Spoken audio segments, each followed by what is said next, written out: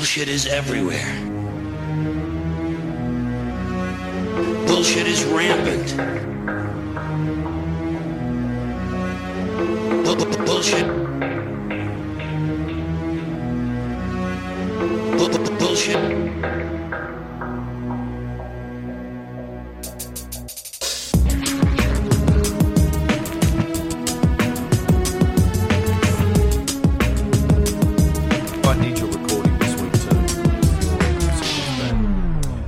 Welcome, ladies and gentlemen. Got it, and I am recording. To the and you just bullshit filter. Let me try that again now that Ray stopped talking. Welcome, ladies and gentlemen, to the Bullshit Filter, the news podcast. My name is Cameron Riley. If this is your first time listening, how are you, Papa Bear? Ray Harris Jr., all the way from bumfuck Virginia, with the crappy internet today, I believe. Yeah, Mother Nature is punishing me for hanging out with you. So the weather's been bad, signal is weak, and if you are new to the show, I wish I could say we're going to take it easy on you, but that's not the case. Apparently, Ray's internet is like a highway. You have to slow down if it's raining because it becomes slippery when wet, which sounds sexy, but it's not when it's your internet. So I'm probably just going to be doing most of the talking today, which, let's face it, what different? Ray is going to fade in and fade out. Oh, I think he's faded back in. Do you want to say a couple of words before you fade out again, Ray? Yeah, I did, and they were brilliant, but I'll just say that, for everybody who's new, I wish I could say that, I promise we'll take it easy on you. This is your first time, but that won't be the case because Cam has got something to rant about. No one's new. No one's listening. Our audience is like... Oh, really? Set in cement. Tell your friends. Oh, okay. No, they don't have any friends. If they had friends, they wouldn't be listening to our podcasts. Disqualified. So the story I want to talk about today is what's been happening in Australia with media raids over the last couple of weeks. Now, I normally don't talk about Australian news on this because I know people are listening from all over the world and you don't really give a shit about Australia. Quite frankly, I live here. I don't give a shit about Australia. But this has been getting a fair amount of global media coverage, I've been led to believe, by our own media.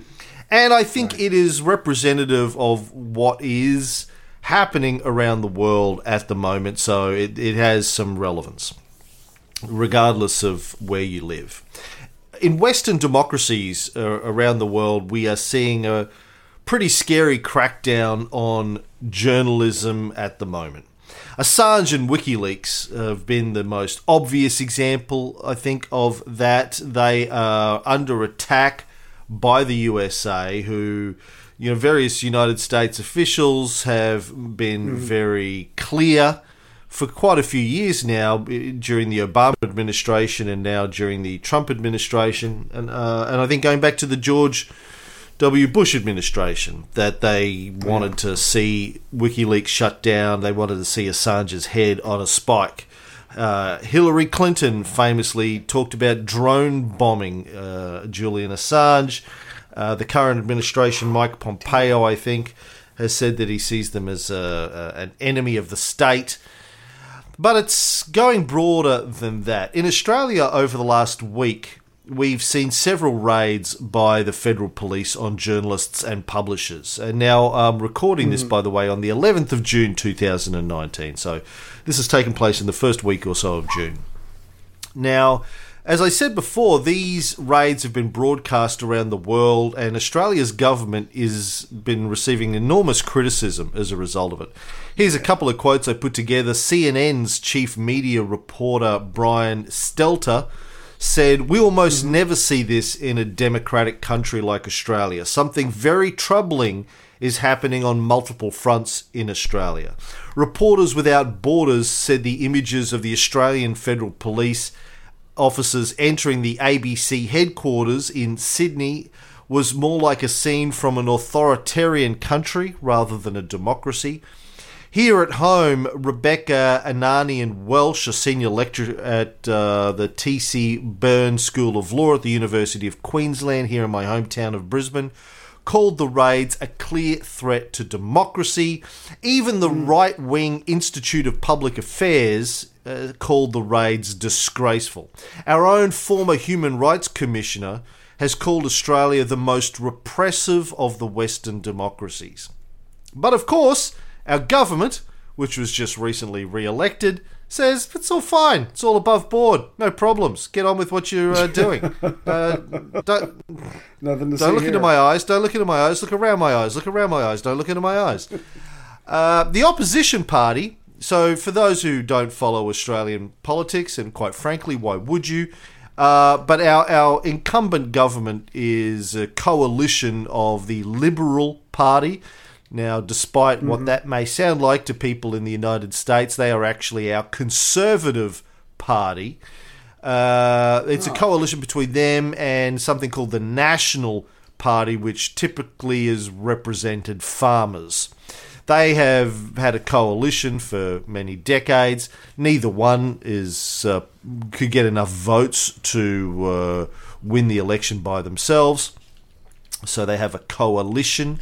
And the government or the party in opposition in Australia is the Australian Labor Party, the ALP, and they are our supposedly progressive leftist party, although these days they're pretty much a centre-right party in most respects. Now, the opposition, the Labor Party, has condemned these raids of the media, even though they helped introduce the laws that made it possible.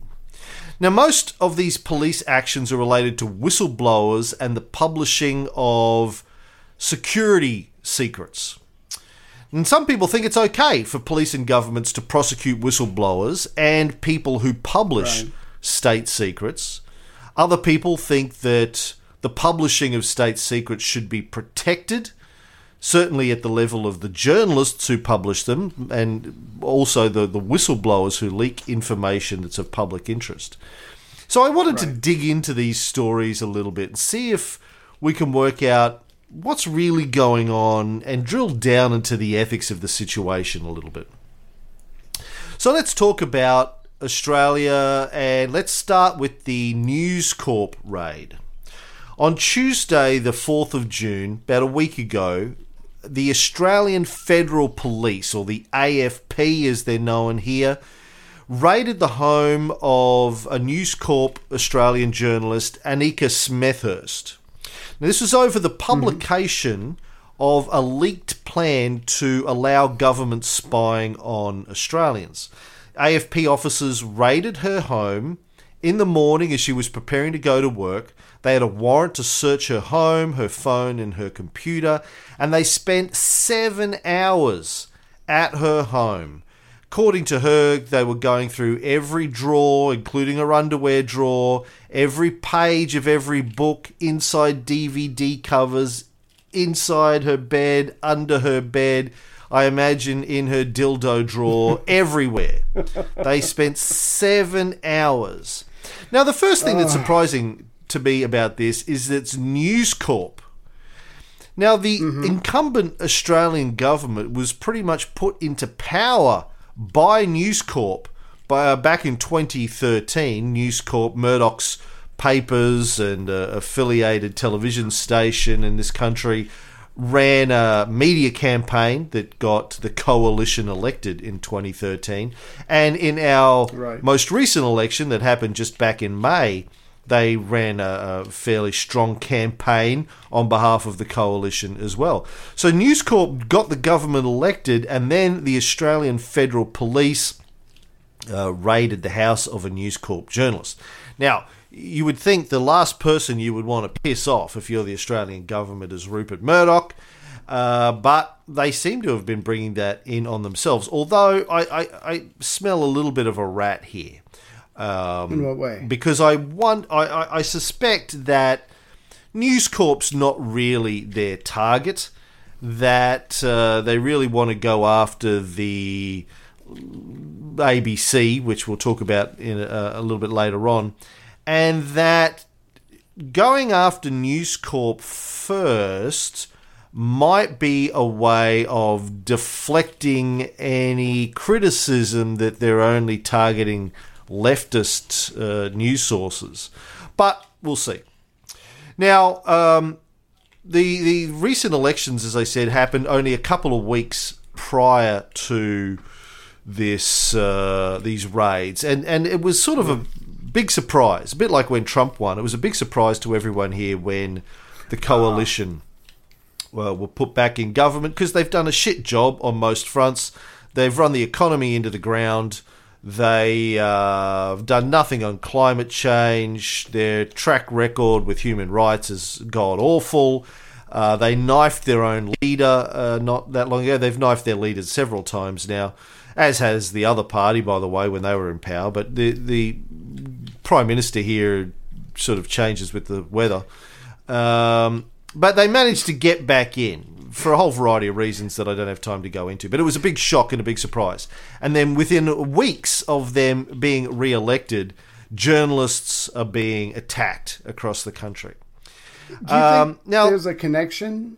They're newly elected. Do you think they would want to either start off nice and try to win people over, but do you think there's a connection between them newly getting into office and then suddenly going after people? It just seems like they're doing it in some ways ass backwards, unless there's something about Australian politics I do not understand.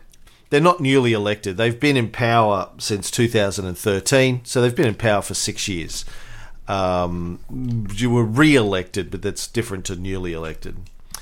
Now, the cause of the News Corp raid was a story that was published in April 2018, over a year before the raid, when Smethurst reported that the heads of the Defence and Home Affairs ministries were talking about granting themselves new powers that would allow the Australian Signals Directorate to spy on Australian citizens for the first time.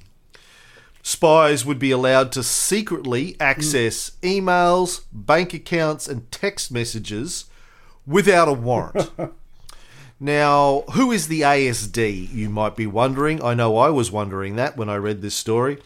It's the Australian government agency responsible for foreign signals intelligence, cyber warfare, and information security. What is signals intelligence, you might be wondering? Me too. Signals intelligence, or SIGINT, is intelligence gathering by the interception of signals. Now, signals might include telephone calls or emails, communications intelligence, as it's called, or comment, or electronic signals not directly used in communication, electronic intelligence, or ELINT, which I think is like servers talking to each other and computers and all that kind of stuff going on. Data. Now, the ASD is part of the Australian intelligence community, and ASD's role within the UK-USA agreement, sometimes referred to as the Five Eyes Agreement, is to monitor SIGINT in South and East Asia. So they're doing that on behalf of the Five Eyes. Now, the Five Eyes Agreement, or the UK-USA Agreement, as it's technically known, was formed in 1948, early days of the Cold War. It's a multilateral agreement between Australia, Canada, New Zealand, the United Kingdom, and the United States for cooperating in sharing signals intelligence. There are other countries that are involved that are known as third parties. They include West Germany, the Philippines, a few Nordic countries. Now, the agreement was a secret treaty. Its existence wasn't even disclosed to the Australian Prime Minister until 1973, 25 years after it was formed, when our then newly elected Prime Minister Gough Whitlam insisted on seeing it. Now, the existence of the agreement, I'm going to do a little bit of background here because it tells you a little bit about the relationship between our governments and our intelligence organisations. The existence of the UK-USA agreement was discovered by the Australian government during the 1973 Murphy raids on the headquarters of ASIO, which is the Australian Security Intelligence Organisation. And I'll explain a little bit about ASIO in a second, but the Whitlam government came to power on the 5th of December 1972. It was the first time a Labor government had been in power in 23 years. And the purpose of the raids, which were instigated by the Attorney General at the time, Lionel Murphy, was to see if ASIO was hiding from the government information about potential terrorist activities in Australia. And I'll explain more about that later on. Now, ASIO, the Australian Security Intelligence Organisation, it's basically our CIA, was set up in 1949, so a year after the UK-USA agreement. It was basically set up to run that agreement. It was a Cold War intelligence operation, and it was infamous for a long time in Australia for something called the Petrov Affair. Now, younger listeners may not be aware of this. I don't think it gets a lot of media play these days, but it's worth a quick overview of. So, in 1954, a Russian spy based in Australia at the Russian embassy defected. His name was Vladimir Petrov. He'd been sent to the Canberra embassy in 1951 by our old friend Beria, the Soviet security chief under Stalin. Stalin, still alive in 1951, his security chief Beria sent Petrov out to Australia. Now, after Stalin's death in 1953, Beria was arrested and shot, as anyone who's seen the death of Stalin will be aware. And Petrov apparently was worried that if he returned to the Soviet Union, he would be shot as well as a Beria man. But he was also the victim of a double agent. Now, there was a Polish doctor and musician who Petrov spent a couple of years trying to turn into an asset for the Soviets. Didn't know that this guy was secretly working undercover for ASIO. And so, he basically brought charges against Petrov for being a spy. He was supposedly a diplomat, right? And he was spying, trying to turn this guy. So Petrov decided to defect, but didn't tell his wife, because I assume he didn't like her very much. So he defected, but it was obviously in secret. When they couldn't find him, the KGB accused the Australian government of kidnapping him and sent agents out to collect his wife and take her home. But the Australian government, run by a guy called Robert Menzies at the time, stopped the plane as it was refueling at Darwin Airport, falsely accused the KGB of carrying weapons, which would have been against the law, and while they were doing that, offered the wife asylum, which she accepted. Now, this was in the early days of television, caused a media and political firestorm, and to deflect attention from how badly they handled it, the government, which was the Liberal Party, Robert Menzies and the Liberal Party, held a royal commission, which, for those of you who aren't in Australia, a royal commission is a big government-funded, it's like a Senate hearing, I guess. Big independent investigative body is set up to look into something, and they usually have fairly broad powers to investigate, a bit like the Mueller report, I guess. So they held a royal commission in which they claimed the documents Petrov gave them when he defected showed that senior Labor Party staffers were Soviet spies. The Labor Party at the time, as today, was the major opposition party. But the leader of the Australian Labor Party at the time, Dr. H.V. Evatt, was a former Justice of the High Court of Australia and the third President of the United Nations General Assembly. So he was no dummy, and he appeared before the Royal Commission as the attorney for his staff members who were accused of being spies. He cross-examined some of the key ASIO operatives and basically accused the whole thing of being politically motivated. The whole hearing turned into a shambles, and he was basically booted from the Royal Commission. He was banned from being allowed to appear He was the former Justice of the High Court of Australia, the third President of the United Nations General Assembly, the head of our opposition party, and was banned from appearing before the Royal Commission.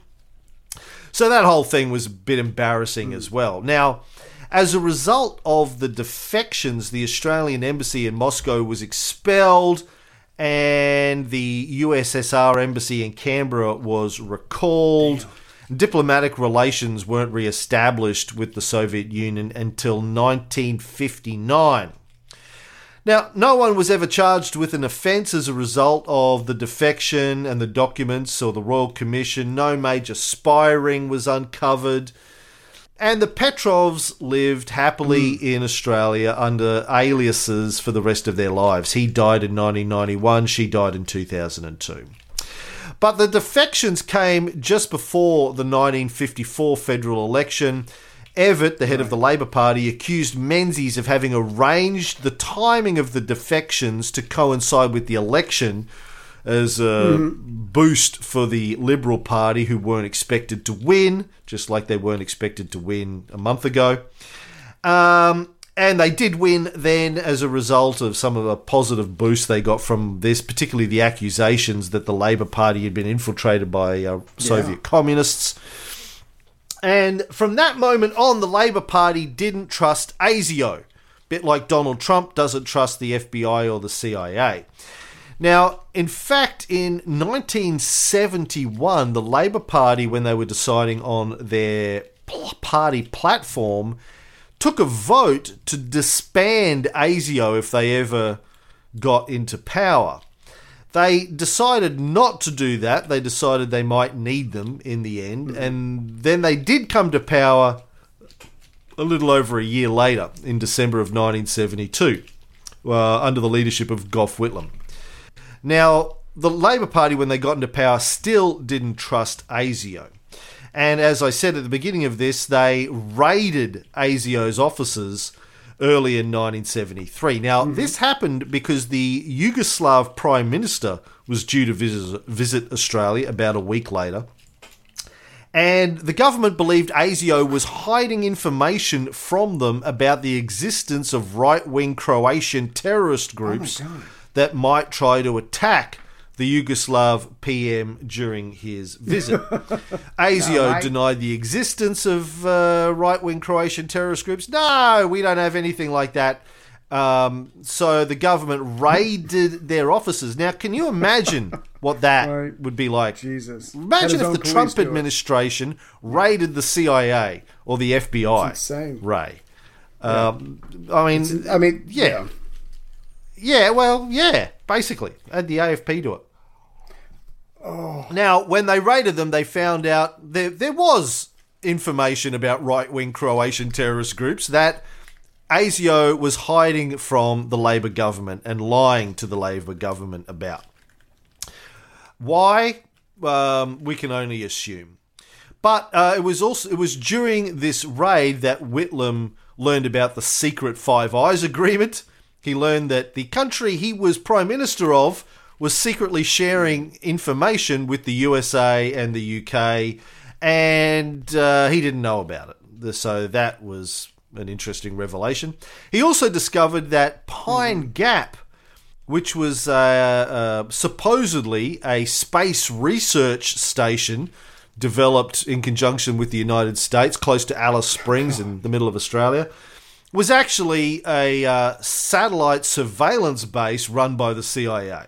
Right. Again, he didn't know about that. Neither did the general public in Australia. That it had been set up in the late 60s. We had been told it was for space research. Yeah. It was actually a CIA spying base in the middle of Australia. To each other. So, just another bit of evidence there that governments, my friends, lie. Right. Yeah, right. And to the Australian government didn't even know. Intelligence agencies lie, governments lie. Pine Gap, by the way, still there, now jointly operated by both Australia and the United States.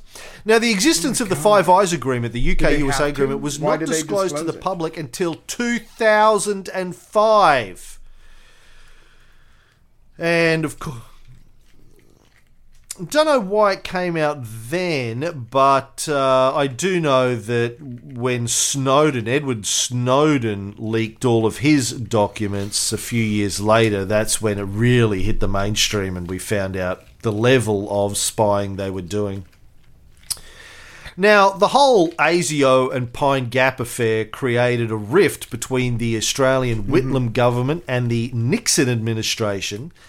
And a couple of years later, in 1975, when the Whitlam government was removed by the Queen's representative in Australia, a very famous affair, when the Queen's representative, using his little understood powers, basically just crossed a line through the government's name and said, right, you're out. No election, just, you're out, you're done.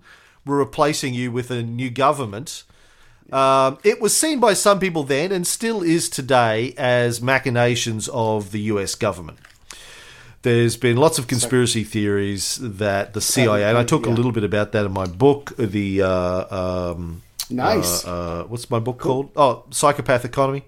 Got a publisher, by the way. Just got into negotiations with a publisher. So we'll see how that goes. Yeah, finally. Anyway, so, that's some of the history of our spying organisations and their relationships with our Labor Party. Anyway, back to the News Corp raid. Now, as I said before, the cause of the raid was a story from April 2018, a year before the raid, more than a year before the raid, where it was alleged that the government was trying to give the ASD, the Australian Signals Directorate, new powers to spy on Australian citizens for the first time. They would be allowed to secretly, without a warrant, access emails, bank accounts, and text messages. And technically, they're not supposed to spy on Australian citizens. Like the CIA is not supposed to spy on Americans. They were trying to sneak through these powers to let our spying organisations spy on us. Now, the raid on her house was justified by the AFP, the Australian Federal Police, because they claimed the information she published was an official secret, and they said it was an extremely serious matter that has the potential to undermine Australia's national security. The fact that we're secretly going to spy on Australians has the potential to undermine Australians' national security. Bit of a stretch. Yeah. Now, I think a lot of us, myself included, assume they're spying on us anyway. If not Australians, then the NSA is probably spying on me and sharing everything they find with the Australian intelligence organisations, and they're in the government, the police. I think that's the era we live in. We just, particularly post-Snowden, we just assume they're watching and listening to everything. But that's beside the point. The point is, this journalist published this information and they raided her house. Now, News Corp put out a public statement saying the Australian public's right to know information about government laws that could impact their lives is of fundamental importance in our society. Now, I agree with them, but I have to wonder if News Corp has been defending Julian Assange and WikiLeaks in the same way here and in the United States. I don't really know, but I suspect not. I suspect quite a few Fox News commentators have accused Julian Assange of being a criminal for doing exactly the same thing that this News Corp journalist did, publishing leaked secret government information. Anyway, I know that lots of journalists in Australia have been happy to throw WikiLeaks and Julian Assange under the bus, but they are now complaining loudly when it started to be applied to them and their colleagues. They've always seen Julian... I think Julian embarrassed them by taking investigative journalism and leaks to a whole new level. And they were happy to throw him under a bus, even though he won the highest award for journalism in the country back in 2011, the Walkley Award.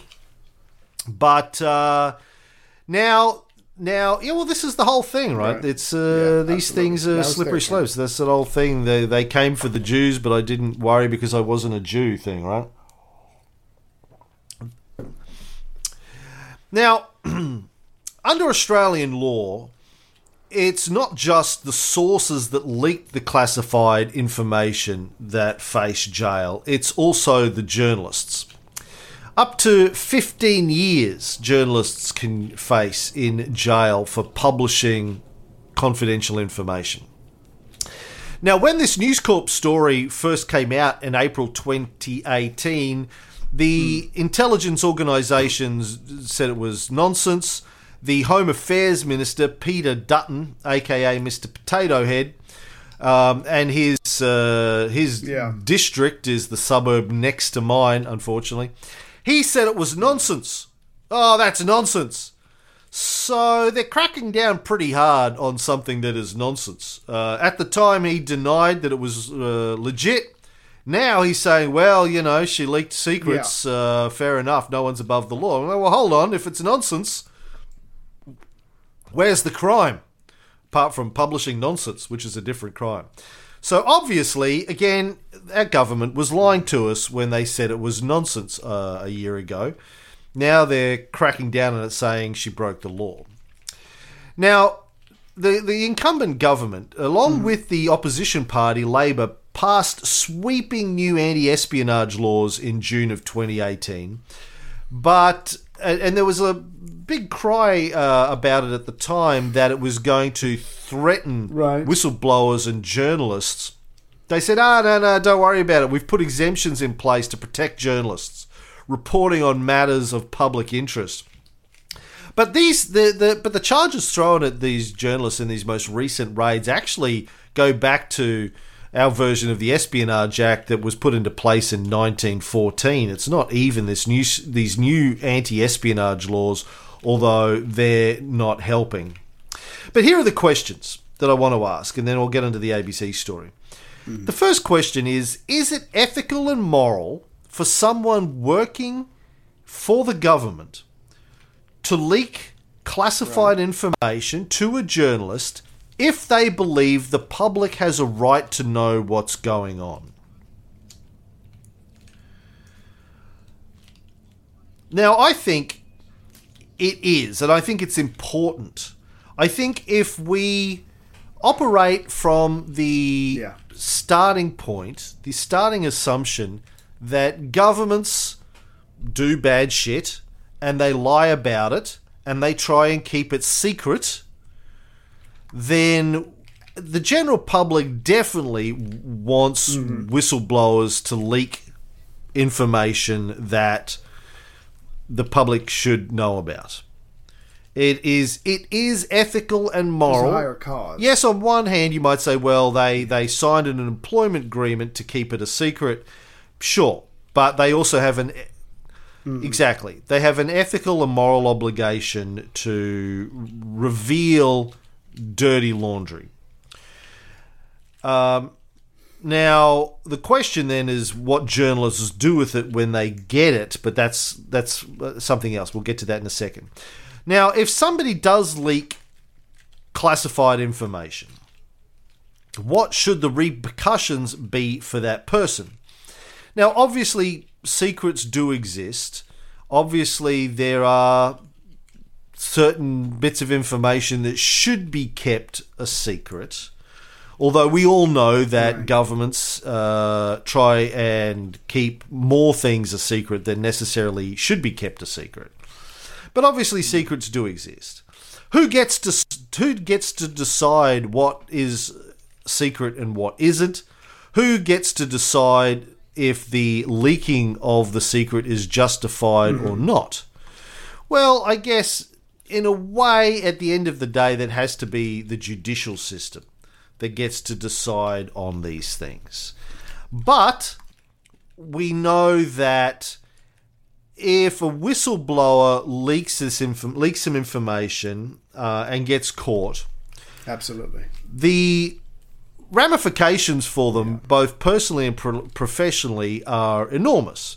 The cost of lawyers, they lose their job, all of the pressure that falls upon them. Richard Boyle. Quite often, they end up in getting divorced. They end up sick just from the stress and the tension. Exactly.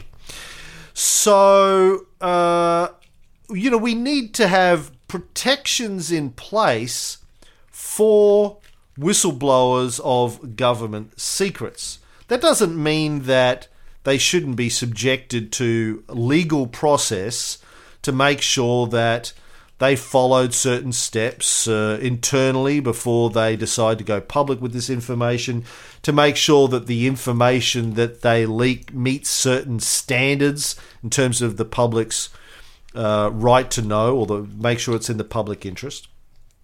But yes, they should be subject to judicial proceedings, but they should also be protected to make sure that their lives aren't completely destroyed in the process, even before there's a judicial verdict. And whistleblower protections in this country are fairly weak at the moment. Mm-hmm. So the second line of questioning then is, what is the role of journalists and publishers who are given classified information? Should they be allowed to publish it without fear of jail? And should journalists be able to protect their sources? Now, I think we all agree that journalists should be able to publish. I think most of us will agree anyway, that journalists should be able to publish this information if they decide that it is in the public interest. The process that we would want journalists and publishers to go through is, first of all, to do their best efforts to make sure that the information is accurate and correct, that they're not being fed a bullshit story. You want to verify the veracity of your source and of the information that they're providing to the best of your ability under the circumstances. Then you want to have some sort of a team internally, including some lawyers, that assess the information and decide whether or not this is genuinely something that is in the public interest and what the implications of making it public would be to genuine security interests of the country and the national security. Because again, governments will say anything and everything. What they had for breakfast is a matter of national security in order to make something secret. I mean, that's just obvious in human nature, and governments have been doing that forever. That's the easiest way to keep dirty laundry a secret, is to say it's a matter of national security, even when it's not. So you would hope that these journalists and publishers have a process in place, and again, that they should be subject to judicial overview and oversight, but there should be pretty stringent restrictions in place for how much the good of the nation. The book can be thrown at them when they're doing their job, following the steps for the good of the general public. Exactly. And these should be very, very clear guidelines, and there shouldn't be any murkiness in there. Because what you don't want is a situation where journalists are too scared to report on government dirty secrets because they're worried it's going to destroy their lives. Journalists, even though they may work for a large media organisation that has lots of lawyers and lots of money, there's still massive personal consequences for journalists who get involved in these things. And you don't want them to be able to publish anything willy-nilly, but at the same time, you want them to feel confident that if they follow the steps, their lives aren't going to be destroyed. Ooh. Yes. Now, because the implications, if journalists and publishers are too scared to publish leaked, dirty laundry, are horrifying. Now, we all need to understand, and you and I have said this on all of our shows constantly, all governments lie all of the time. That's just non-negotiable. Governments lie. Everybody lies, including politicians and civil servants and people who work in government. They all lie for a whole variety of reasons. Sometimes they lie because they have to lie. Sometimes they lie because they should lie. Yes, please, God. Like when your wife says, do these jeans make my ass look big, you should lie in those. Right. If they do, you should But still that's not lie. the situation. Yes. Right. You want her butt to look big? Yeah. There's good big butts and not good big butts, right? Sometimes they lie for good reasons. Sometimes they lie for bad reasons. But there are always bad reasons, and the public has a right to know when they're lying for bad reasons and what those lies are. Now, under this proposal of increasing the spying powers, that Smethurst, the journalist, reported that she had seen the Home Affairs Minister, Peter Dutton, Mr. Potato Head, and the Defence Minister, then Marisa Payne, would have sign-off powers to allow digital surveillance of Australian citizens without the need for a warrant or the Attorney General's go-ahead. Right. Even the Attorney General didn't need to approve these things. So it's basically secret police is what it is. That's just what it is. It's Stasi. It's secret police powers to spy on Australian citizens without any legal or judicial oversight. No warrant, no Attorney General sign-off. Just we can do whatever the fuck we want to spy on Australian citizens. Now, this definitely sounds like something the Australian people should know about, setting up a secret police service. Now, the Snowden leaks revealed in 2013, 5 years before this publication by News Corp, that the Signals Directorate had offered to share raw metadata it collected on Australian citizens with the Five Eyes allies, leading to concerns at the time that the agency was already acting outside of its legal mandate. It's not supposed to spy on Australian citizens, but back in 2013 it was already offering to share information it had collected with the other Five Eyes members. So maybe these new powers that they're pushing through is something to retrospectively protect them against what they're already doing.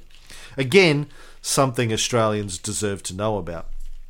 The third big question over this raid is why did it take a year for the feds to bust down her door?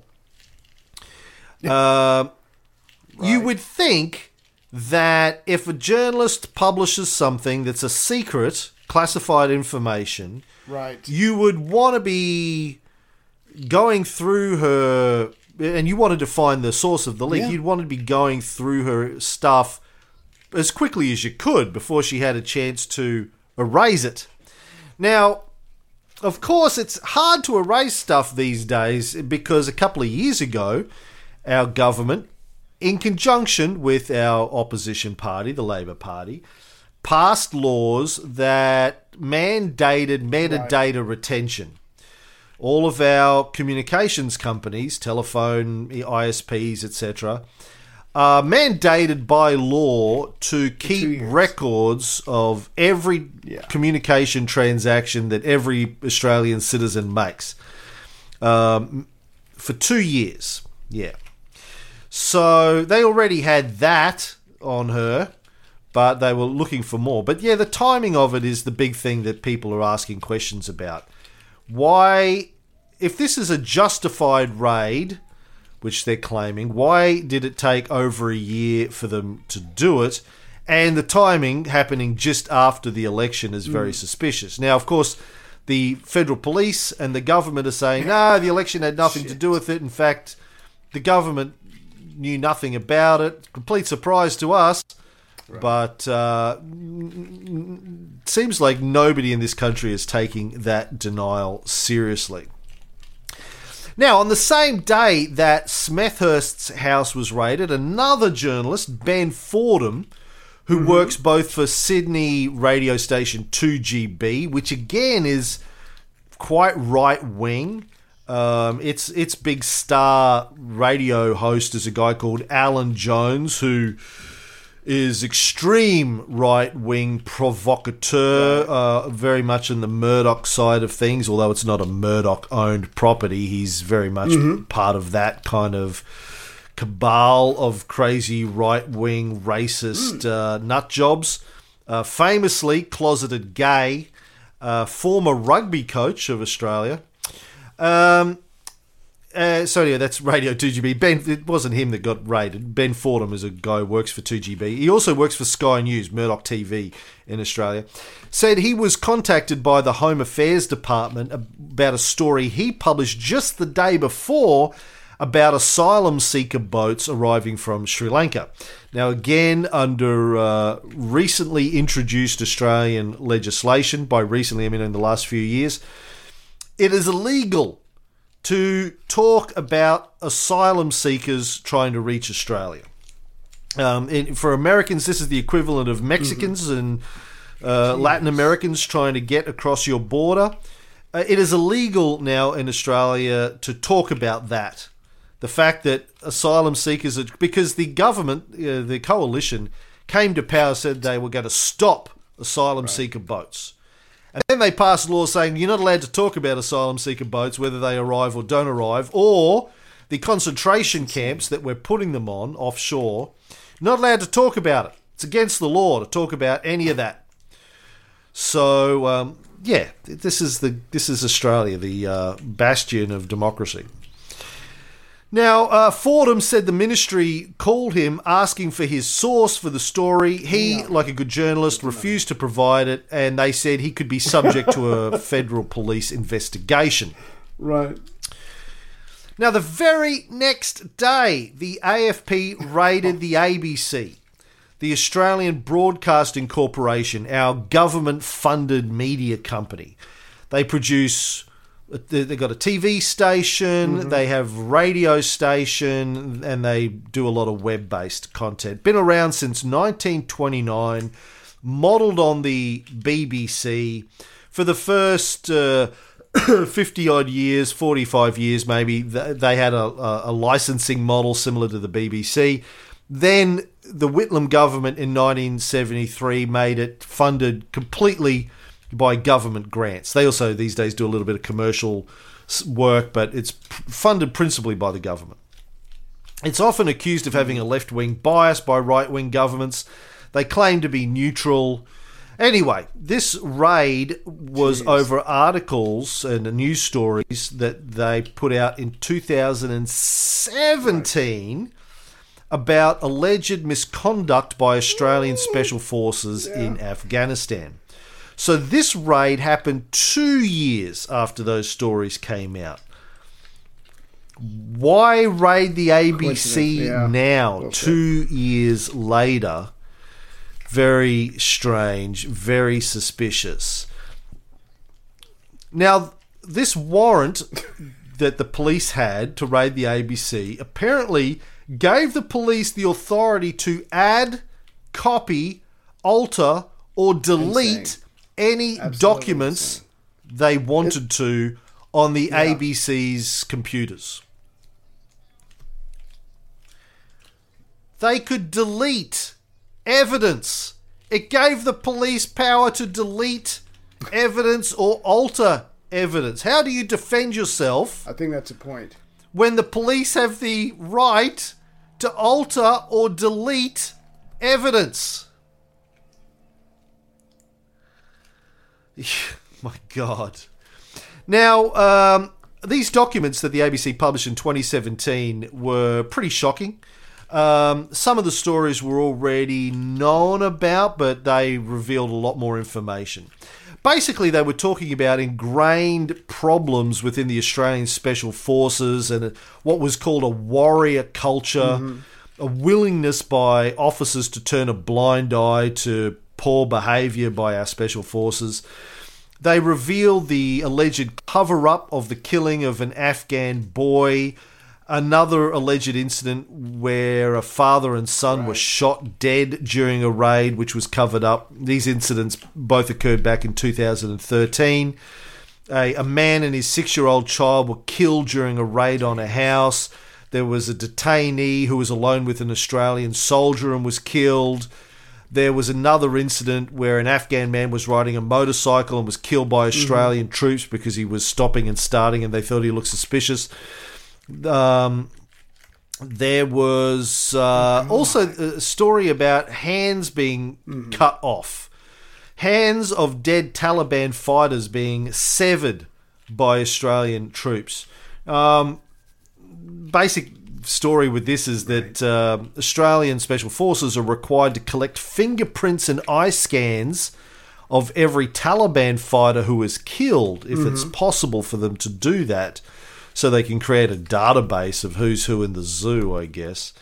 But, of course, as it should be, under Geneva Code, the mutilation or mistreatment of the bodies of the dead is a violation of the laws of war.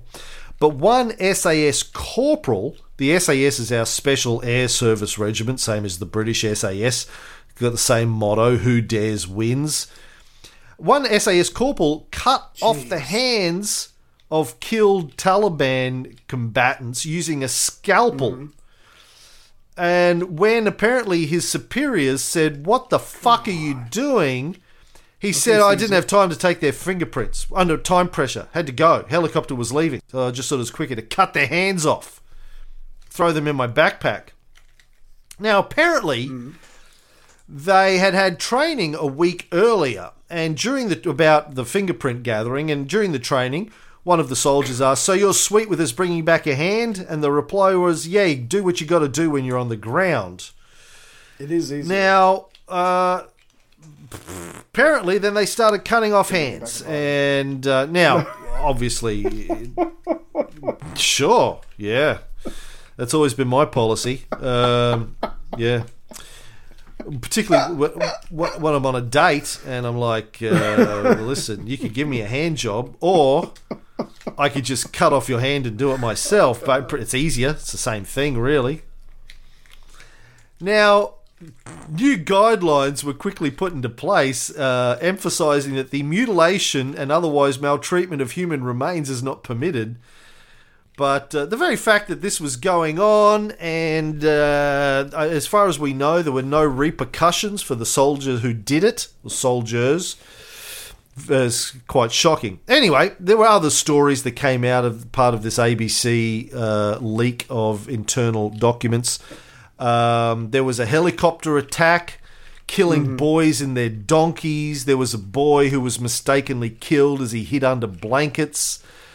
There was all these sorts of stories that came out. Obviously, embarrassing to our military and embarrassing to the government, and so they going after the ABC.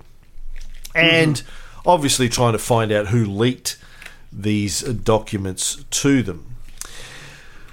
But just the whole visual of police raiding the ABC's offices, very, very shocking in Australia. It's getting a lot of media attention. Journalists all around the country are up in arms, as they are all around the world. When you have police rolling into media organisations and rifling through their computers and their files to uncover sources, it's really 1930s quite Germany. Scary precedent. Yeah. And again, something you would expect to see happen in Russia or Turkey or Saudi Arabia. Well, yeah, or today. I mean, this is supposedly a democracy with a free press. This is not what you expect to see happen. And people can't write it off as, oh, it's no big deal. It is a big deal. If it wasn't a big deal, everyone wouldn't be going, holy shit, around the world. It's a big deal. It's a huge deal. Now, these aren't the only whistleblower cases going on in Australia at the moment. The government is prosecuting a lawyer and his client, who's a former ASIS officer. ASIS is the Australian Secret Intelligence Service. Because they revealed an illegal spy operation against the Timor-Leste government, aka East Timor, during oil negotiations. Apparently, our Secret Intelligence Service planted 200 covert listening devices in the government offices of the East Timorese government during oil negotiations to obtain information about their negotiating tactics to help Australian interests maintain the upper hand in oil and gas negotiations. The Prime Minister of Timor-Leste, who had only recently won their independence from Indonesia with our help, and I always said at the time the reason we helped them was so we could negotiate better oil and gas, access to their oil and gas. He accused the Australian government of plundering the oil and gas in the Timor Sea. He said Timor-Leste loses $1 million a day due to Australia's unlawful exploitation of resources in the disputed area. Timor-Leste cannot be deprived of its rights or territory because of a crime. So basically, you illegally bugged our government officers in order to help your negotiations, and now our people who are poor are losing $1 million a day as a result of that illegal activity. Now, this is a good one.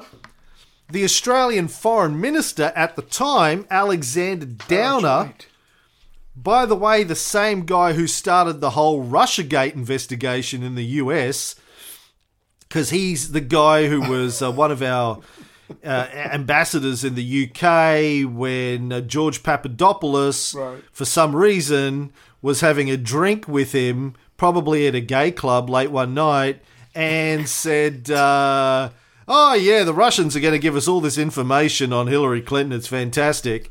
And Downer contacted the CIA, and that kicked off the whole thing. Anyway, he was the foreign minister at the time when the East Timorese government were accusing Australia of bugging them. He said, I think they've made a very big mistake thinking that the best way to handle this negotiation is trying to shame Australia, is mounting abuse on our country, accusing us of being bullying and rich and so on, when you consider all we've done for East Timor. Again, more lies from the government. Now, in March of 2014, the International Court of Justice had to order Australia to stop spying on East Timor. So there you go. Then, as you mentioned before, there's a guy called Richard Boyle. Now, Richard Boyle was a debt collector for our tax department who leaked information that the government was taking a very heavy-handed approach on recovering debts that threatened to put a whole bunch of small businesses into liquidation and people into bankruptcy. He said it was pretty harsh. He leaked that information to the press after getting no traction internally. He currently is on trial facing 66 charges for leaking that information and faces 161 years in jail, which obviously... but he tried to go through the Public Interest Disclosure Act of 2013. I mean, he did what he was supposed to do, and I guess those laws are too weak. They're maybe just show or dressing or something like that, but obviously it's not enough to actually change or alter anything. So he did what he had to do. Yeah. Now, as I mentioned earlier, back in 2015, both of our major political parties helped usher in this metadata retention law, which prompted huge concerns at the time, particularly over the anonymity of journalists' sources. Metadata, so metadata for people who haven't paid attention to this, is details about the communication, not the communication itself. So it's not recording your phone call, but it's talking about what number you called, what telephone number, at what time, and how long it lasted, basically. They have to be retained by telecommunications companies for 2 years, as we said earlier, and a huge number of government agencies are allowed warrantless access to that metadata. They don't even need a warrant. Last year, the Communications Alliance, group of communications companies, said that their members, communications companies in Australia, had received requests in the past year from at least 80 different government agencies for metadata. Now, the United Nations enshrines the right to access information and protection for sources and whistleblowers. It's in the United Nations Declaration for Human Rights. And Australia's ratified that, the right to private information and protection of sources. But, they've passed these laws which basically runs roughshod over all of that. Our whistleblower protections constantly being criticised by human rights bodies around the world for their weaknesses. And, they're very, very poor. Yeah. Let's just say that. Everyone knows it, and our government is doing nothing about it. As you said, this ATO whistleblower boil initially raised concerns eternally, but got nowhere with it. So he finally decided the public had a right to know. Australia now has more national security laws than any other nation. And it's the only liberal democracy in the world that lacks a Charter of Human Rights. Like in America, you've got your Bill of Rights that protects freedom of the press and things like that, right to bear arms. Australia doesn't have one of those. Now, this has been something that I've been arguing for decades. Used to, way back in the early days of the internet, I remember being on forums, IRC forums, where we would discuss this sort of stuff. One of the arguments against it has always been, well, we don't need it because we've got enough legal precedents that enshrine all of these anyway. We don't actually need it in writing, some sort of formal statement. Point is that we probably do now. We need to codify what these rights are, particularly in terms of the rights to free speech and the rights to privacy. Yeah. Now, were any of these cases that we've talked about, this information leak, genuine threats to national security? The consensus, as far as I can tell from Australian journalists of all sides, left and right now, seems to be no. It's very rare these days to get media companies on the left and the right singing the same tune about something. They are all up in arms about this and saying there is no basis for these raids and no genuine national security threats with any of this information that was leaked. So what happens next, and why is this happening? Well, I think it's obvious that Western democracies are cracking down on whistleblowers and leaks. And this is where we have to give Julian Assange credit. Julian has been saying for years, his original manifesto that he wrote even before WikiLeaks existed. I remember reading this a few years ago. His original manifesto said that the only way to really tackle corrupt governments and corrupt corporations was by exposing their dirty secrets to the light. And to do that, we needed to create mechanisms to allow good people inside of those organizations to leak secret information. The dirty laundry is always going to be a secret. Of course it is. They don't want this to get public. So corporations, political parties, government organizations, religious organizations are always going to try and keep their dirty laundry secret. By default, that's what they're going to try and do. So we need people to be leaking those secrets. Absolutely. We need mechanisms in place to determine whether or not the stuff that they leak genuinely is in the public interest, of course. But we also need to protect their ability to genuinely public interest information.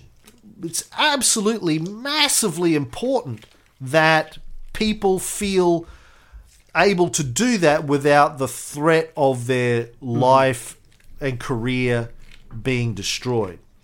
But governments around the world obviously don't want this to happen, and they are going to crush it in every way possible. And these days, it started with Assange, and then Edward Snowden came out, And since then, pretty much all media organisations have created their own systems for allowing whistleblowers to leak information to them using secure encrypted services and encrypted drop boxes to try and protect the identity of the whistleblower. And they have encrypted communication services that have sort of sprung up in the last 5 years to make this easier than ever before. Quite famously, when Edward Snowden was trying to leak his information to Glenn Greenwald, he reached out to Glenn, and basically his first contact just said, hey, listen, if you set up an encrypted email service, I've got something you might be interested in.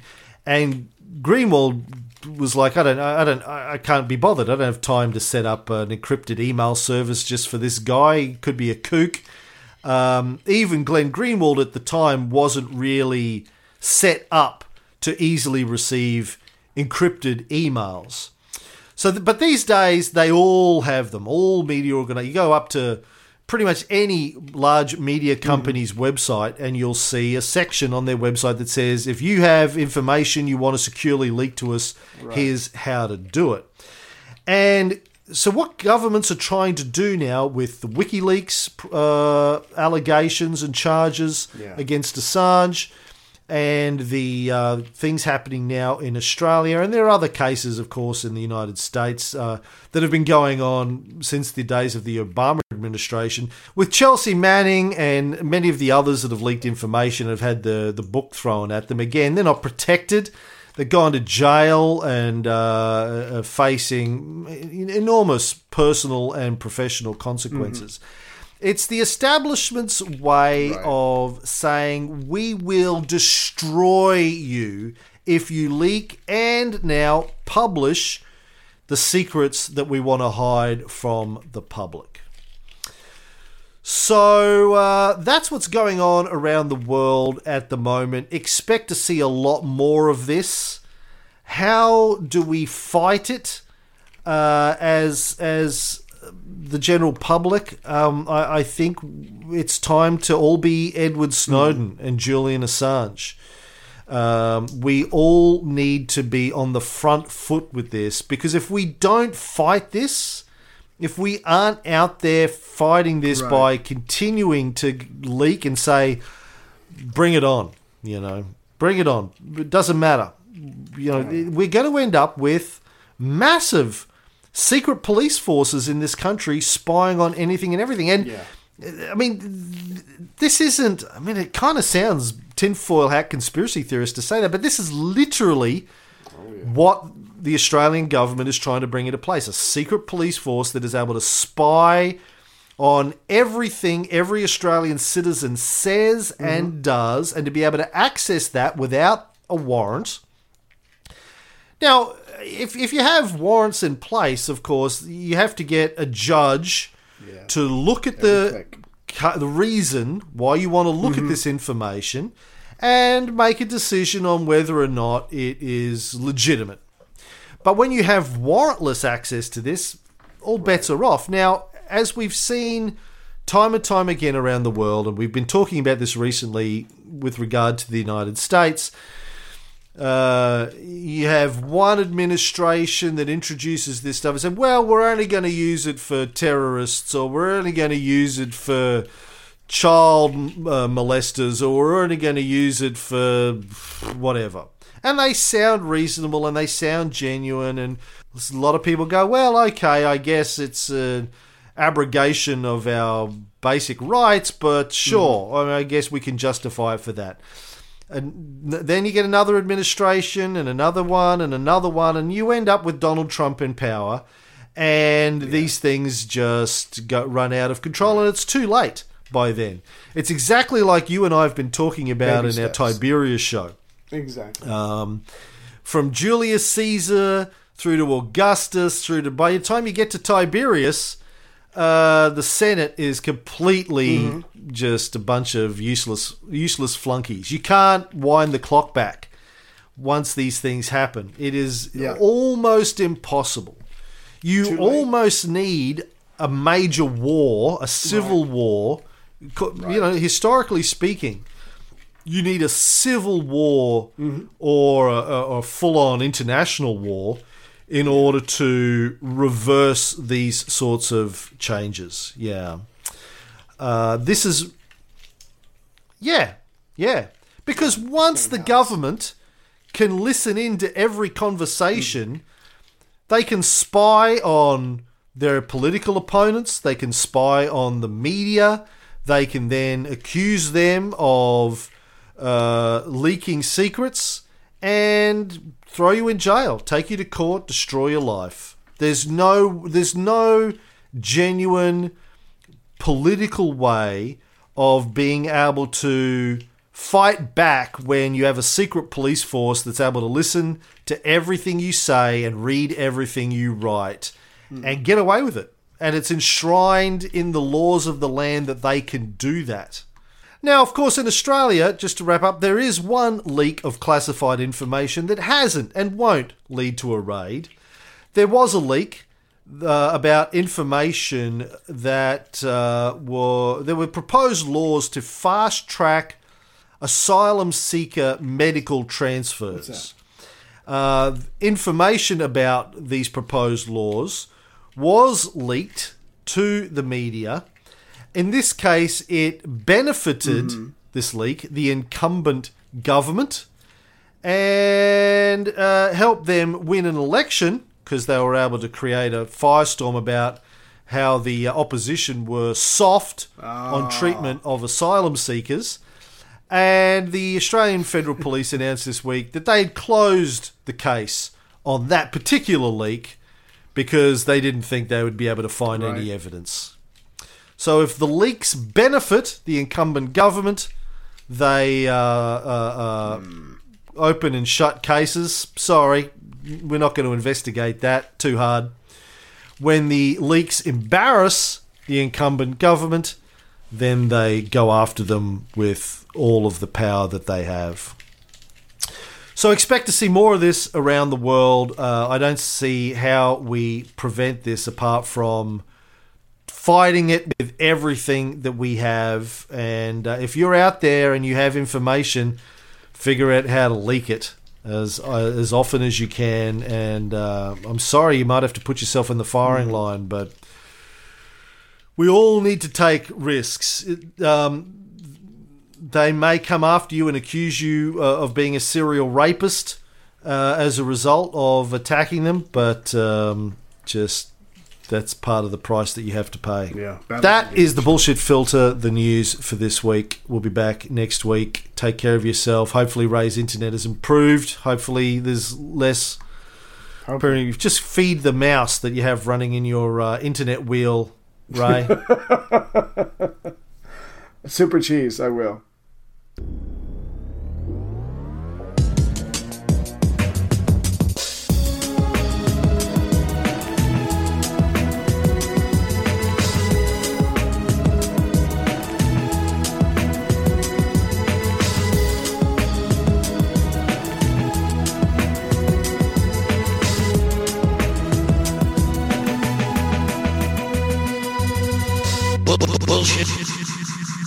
Bullshit.